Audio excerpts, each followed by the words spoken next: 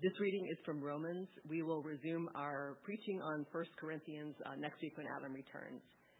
Romans 8:18 through 25. For I consider that the sufferings of this present time are not worth comparing with the glory that is to be revealed to us. For the creation waits with eager longing for the revealing of the sons of God. For the creation was subjected to futility, not willingly, but because of him who subjected it, in hope that the creation itself will be set free from its bondage to corruption and obtain the freedom of the glory of the children of God. For we know that the whole creation has been groaning together in the pains of childbirth until now. And not only the creation, but we ourselves, who have the first fruits of the Spirit, groan inwardly as we wait eagerly for adoption as sons, the redemption of our bodies. For in this hope we were saved. Now hope that is seen is not hope. For who hopes for what he sees? But if we hope for what we do not see, we wait for it with patience.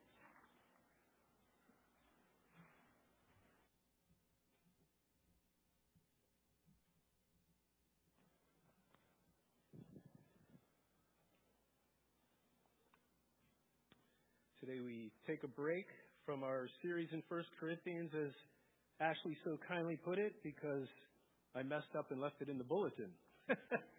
She's being nice. But we do piggyback last week and Rich's sermon on the resurrection, the hope we have as believers. The book of Romans, of course, written by Paul, was written to the church in Rome, believers. And in today's passage, we're comparing living in a broken world, the suffering he's talking about, a general suffering, with the hope we believers have been given in being raised to eternal glory with God. We'll also talk a little bit about those who don't have that hope. So let's jump in. Verse 18. For I consider that the sufferings of this present time are not worth comparing with the glory that is to be revealed to us. Paul's view is the present sufferings are not even worth comparing with the glories that are to come. And some folks think Paul might be doing what I call spiritual bypass. That is, ignoring the feelings of human existence, the physical and emotional pain that come with living in a broken world, but he isn't. Paul's simply elevating the enormous glory to come, the unimaginable glory that we all have to come. Paul understood pain very deeply. 2 Corinthians 11:23 through 29 contains a small sampling of his experiences. Things like hunger, thirst, danger, imprisonment, torture, and persecution. And yet he says all that suffering can't compare with what's to come. Verse 19. For the creation waits with eager longing for the revealing of the sons of God, the children of God. 20. You'll notice, as Rich pointed out last week, the fours here. This reminds me of the old computer programming when you first had computers and you'd write for then programs. All these connect in Paul's main theme here. For the creation was subjected to futility. That word futility, frustration. Unable to function as it should. Not willingly, but because of him who subjected it in hope. Verse 21, that the creation itself will be set free from its bondage to corruption and obtain the freedom of the glory of the children of God. Creation to be set free. Back in the Old Testament, the prophets talked about this, and as Isaiah 11:6 through 9 describes this redemption of creation in that day, how it will behave. The wolf shall also dwell with the lamb. The leopard shall lie down with the young goat. When I was young, we used to have a saying that was like that. It said, the leopard shall lie down with the young goat, but the young goat won't get much sleep. The calf and the young lion and the fatling together, and a little child shall lead them. It goes on to talk about a cow and a bear grazing together. A lion shall eat straw like an ox. And the nursing child shall play by the cobra's hole. It's talking about creation the way it was before the fall. And obviously it was a different world amongst the animals too. Verse 22. For we know that the whole creation has been groaning together in the pains of childbirth until now. Remember what happened in Genesis 3. God did not design creation to suffer. That hardship came after all was meaningful and very good. This warped, struggling existence came about when God cursed all of creation in response to human sin, Adam and Eve. In all the groaning of creation, there's a specific message being declared. You see, the more intense the pain and suffering of creation becomes, the closer we're getting to the event. Paul has cited for us the event, the coming of the Lord, the day of the Lord. Paul says the intensified pain and suffering that they are feeling just like those of childbirth. Now, any of you mothers know the pains of labor intensify. And I'm glad I'm a boy. The more intense they become, the more imminent the birth is about to happen. You measure not only the intensity, but the time between contractions and the pain. And the closer the pain and the intensity, the more likely you're getting closer to the event. Now, doesn't this put everything in a brand new perspective when it comes to pain and suffering? The world sees everything falling apart, but God says it's all coming together. We believers have a biblical view of the world, and that is physically decaying and utterly infected by sin. We've grown over our life as it is now, with its suffering, depravity, sin, shortcomings, the spiritual warfare between the flesh and the Holy Spirit that has taken place in each and every one of us. There is this intense spiritual struggle that takes place where at sometimes it seems our sinful, fleshly, selfish nature is winning, and at other times the Spirit is winning. We groan for something better. The psalmists, the prophets talked about groaning for longing for the day of the Lord, is the phrase they used. Verse 23, not only the creation, but we ourselves who have the first fruits of the Spirit groan inwardly as we wait eagerly for the adoptions as sons, the redemption of our bodies. I want to touch on three things in this verse real quick. Rich touched on the first fruits last week, so let's review. In the Old Testament, this was the initial offering he made after the harvest. It was made in faith, in anticipation of the greater harvest to come. God gives us the Holy Spirit as a deposit, assuring us of our inheritance to come. We groan. We're heartbroken. But we're told we don't grieve as those with no hope. We don't groan as those with no hope. Does everybody here remember Eeyore, the eternal pessimist, little donkey from Winnie the Pooh? The Eeyore Christian doesn't have a season where the weeping can turn into joy. They see all that's going wrong in their lives. They're unable to count the blessings. And thus, not only are they focused on the negatives, they expect everything to go wrong. It's depressing, unappealing, and unattractive. And if it is for a believer, imagine what that looks like to an unbeliever in this broken world who doesn't want any part of that. Joy is a characteristic of the fruit of the Spirit.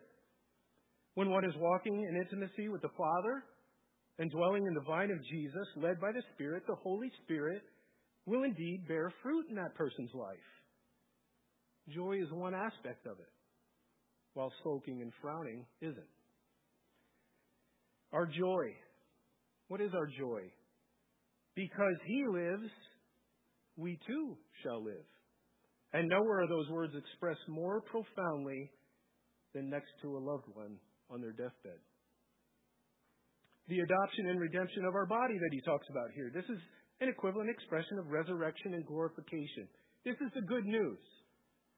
The full salvation is ours. We live in the already, but not yet. But its full benefits will not be received until Christ returns in His glory, in His time. Verse 24, for in this hope, right there, we are saved. We were saved. Hope that is not seen. Who hopes for what he doesn't see? Or for what he has seen, Verse 25, but if we hope for what we do not see, we wait for it with patience. Waiting patiently with composure separates us from the world. And I get to learn this lesson driving home when somebody's doing 25 in a 40. And I give myself the grace of going 10 over. I get to learn patience quite a bit.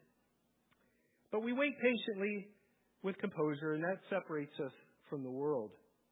Having this hope inside us brings peace in a world where trouble and heartache abound.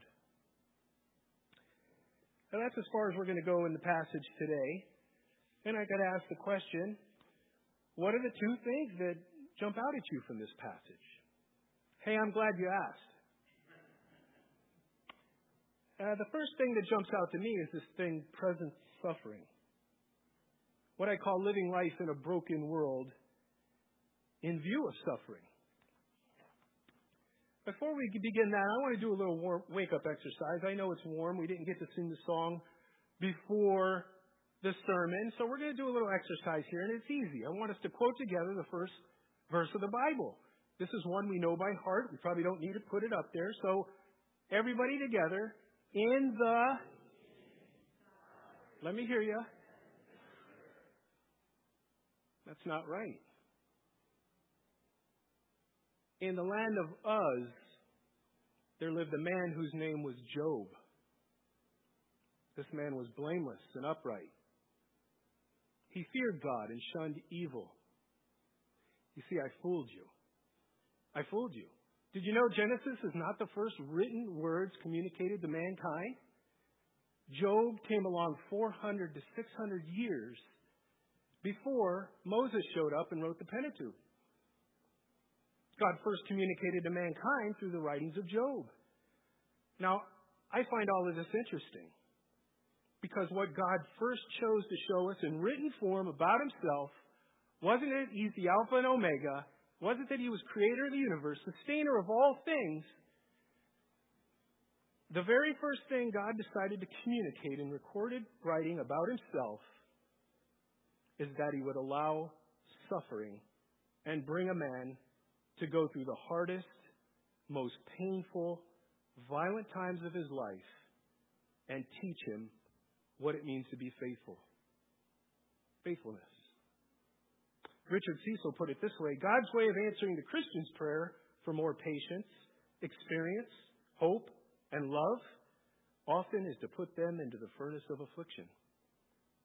You see, there's godly lessons in life that can only be taught through suffering that no book, no class, no PhD could ever teach. All suffering should remind us this is not home.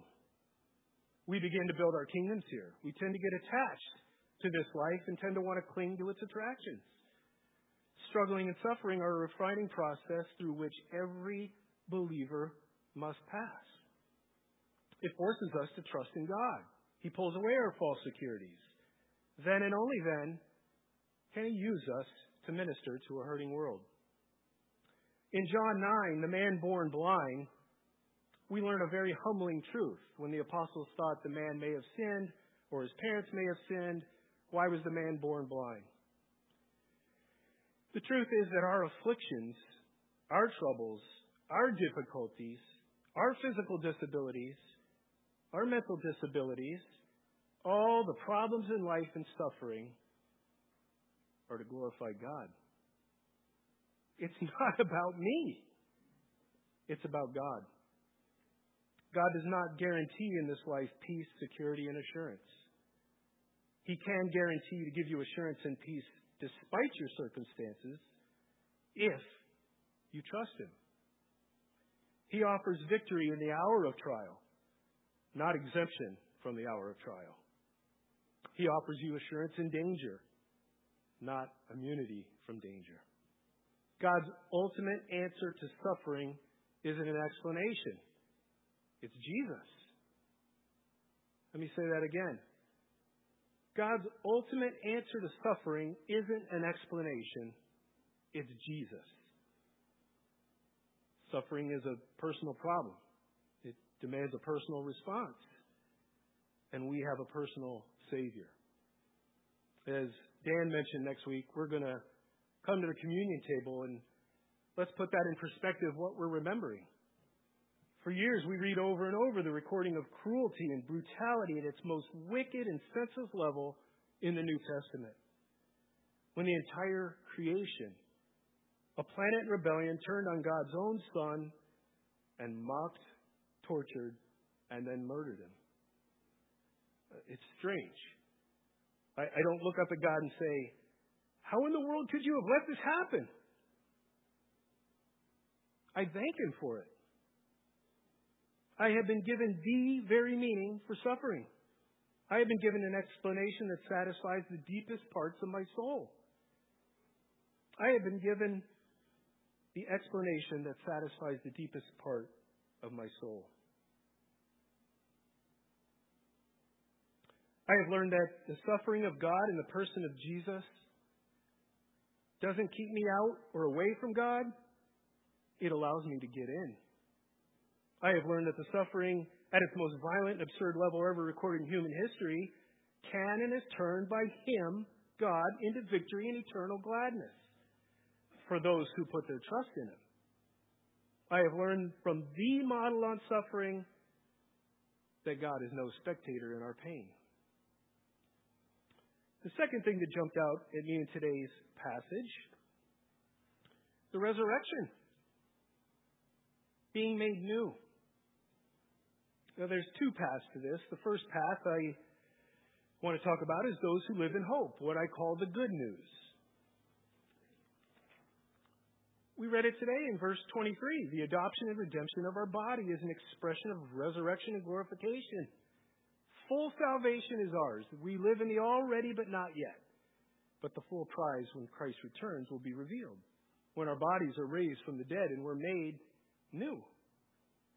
It's a free gift, grace, unconditional love for those who trust in Christ as their Lord and Savior. As we love to boast that our God is love, God is abundantly graceful and merciful and extends that love and mercy to everyone, no matter what you've done or where you're from. But, and this is a huge but, that love and mercy can be rejected. Path 2, those who have no hope, dying apart from Jesus. The bad news is what I call this. Jesus told a parable in Luke 16, beginning in verse 19 through 31. It's the parable of the rich man and Lazarus. J.C. Ryle said this about this parable. In one respect, it stands alone in the Bible, and it deserves special attention. It is the only passage of Scripture which describes the feelings of the unrepentant after death. Let me read. There was a rich man who was clothed in purple and fine linen and who feasted sumptuously every day. And at his gate was laid a poor man named Lazarus, covered with sores. Now the term laid here is not like we picture baby Jesus being laid in the manger gently. This is a term that more likely means thrown down. He desired to be fed with all that fell from the rich man's table. Moreover, even the dogs came and licked his sores. The poor man died and was carried by the angels to Abraham's side. The rich man also died and was buried. And in Hades, being in torment, he lifted up his eyes and saw Abraham far off and Lazarus at his side. And he called out, Father Abraham, have mercy on me, and send Lazarus to dip the end of his finger in water and cool my tongue, for I am in anguish in this flame. But Abraham said, Child, remember that you in your lifetime received your good things, and Lazarus in like manner bad things. But now he is comforted here, and you are in anguish. And besides all this, between us there's a great chasm that has been fixed in order that those who would pass from here to you may not be able, and none may cross from there to us. And he said, Then I beg you, Father, to send him to my father's house. I have 5 brothers, so they be warned, lest they also come to this place of torment. But Abraham said, They have Moses and the prophets. Let them hear them. And he said, No, Father Abraham, no. But if someone goes to them from the dead, they will repent. He said to him, If they do not hear Moses and the prophets, neither will they be convinced if someone should rise from the dead? Now, contextually, the meeting of the rich man and Lazarus is a warning to those who aren't paying any attention to the needs of others. This is in response to the Pharisees thinking and equating wealth with blessings from God, and that the poor were being punished or not as worthy. And that attitude has no place in God's kingdom. But let's not get into that today. Let's get into the important thing, and that is not whether the story is true or a parable. I lean toward the parable, but the teaching behind it remains the same. Even if it's not a real story, it's realistic. Even if it's not a real story, it's truthful.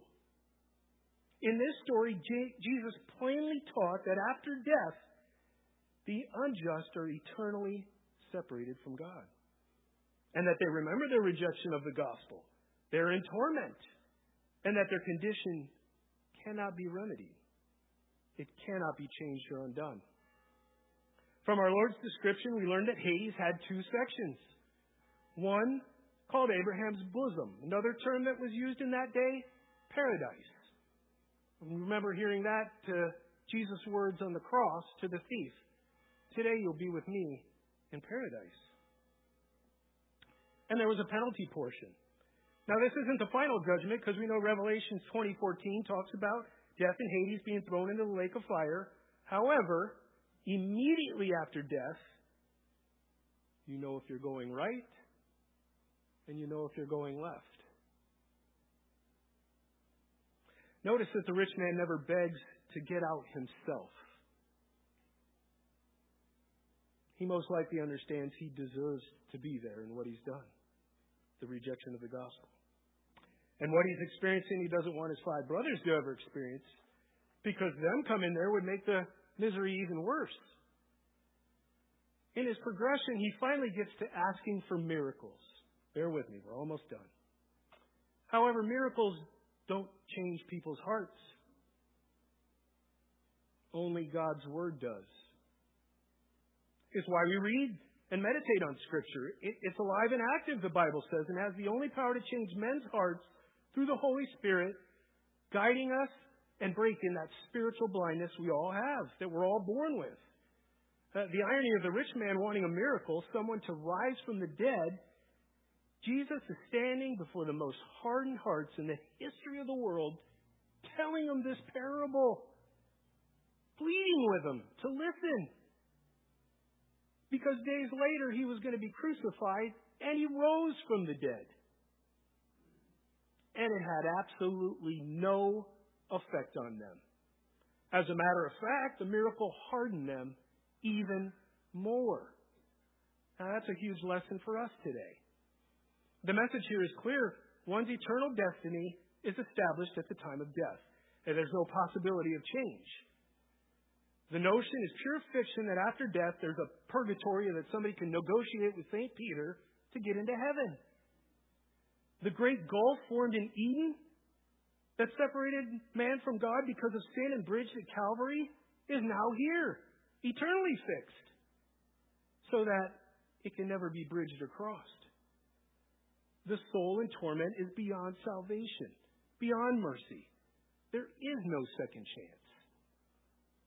No Bible verse or no verse in the Bible makes this any clearer. The chasm indicates the impossibility of change.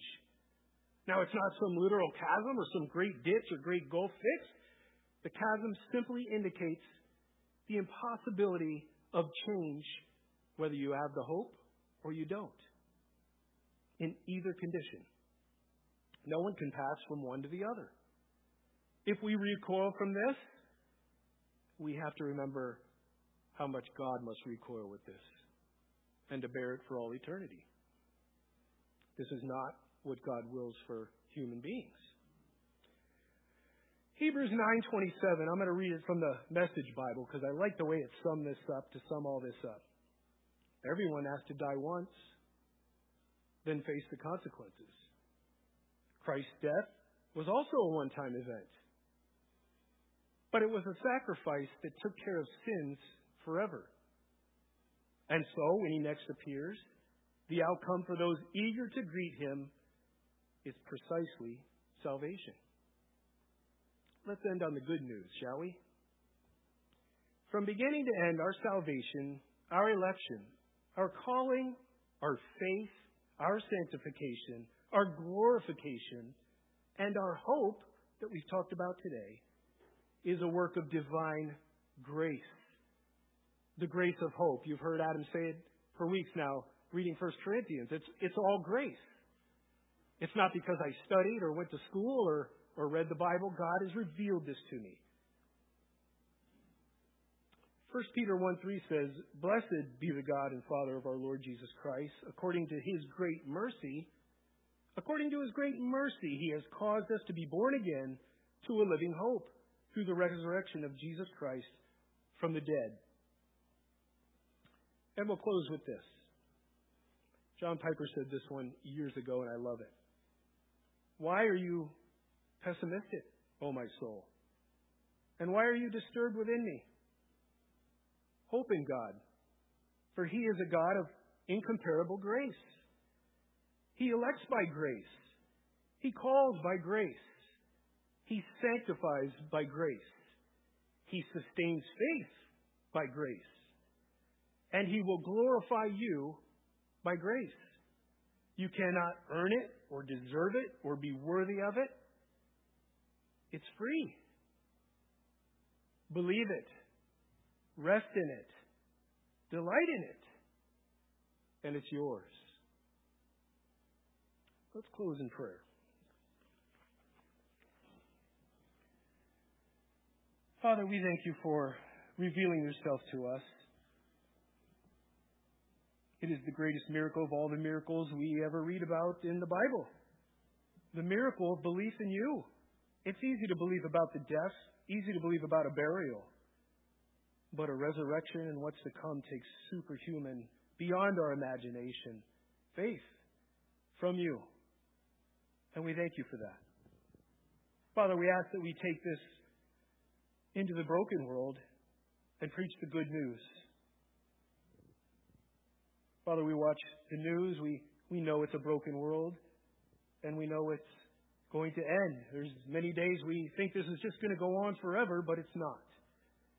But we know You're a patient God. That when the flood came, that when Sodom and Gomorrah were destroyed, there was nobody less faithful. We still have work to do. You wait patiently. You don't wish any should perish. You wish all to repent and hear the good news. And we thank You for it.